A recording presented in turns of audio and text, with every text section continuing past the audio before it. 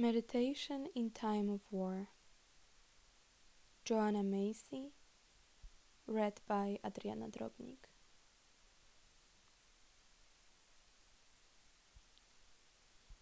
When we feel such grief as this, there is a temptation to fold, to shut down. So this is a meditation on not shutting down. We can let the grief stretch us instead and open us wider to the powers of life. We own our sorrow and let it connect us with all those who suffer in this assault upon life,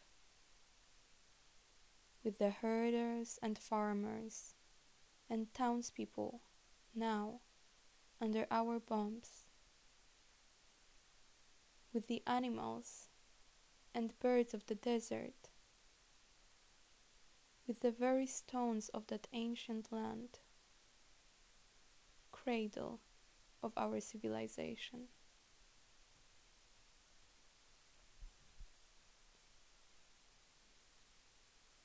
We own our shame and let it reveal our connections with the weapons makers and generals and politicians whose greed for profit and power led out people into this dark way.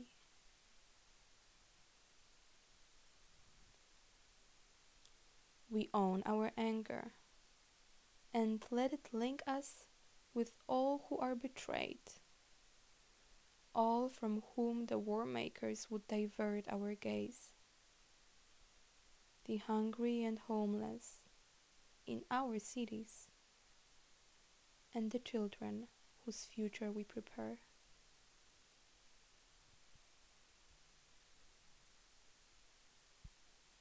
We own our dread of what lies in store for us, and let it remind us of the fear that walks the streets of Baghdad and hides in the hearts of our warriors.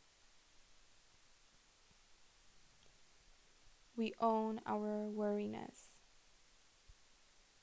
and let it connect us with our ancestors, who tired as well as they struggled forward through countless ordeals, in oppression and exile, and long marches through the ages of ice.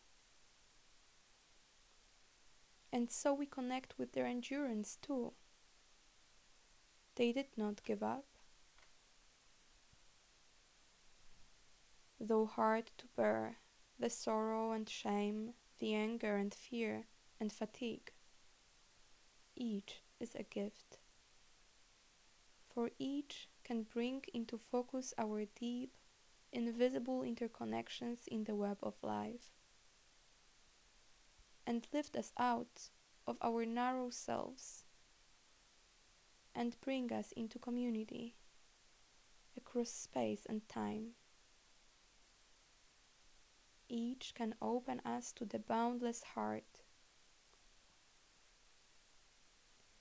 Though found through pain, that boundless heart is real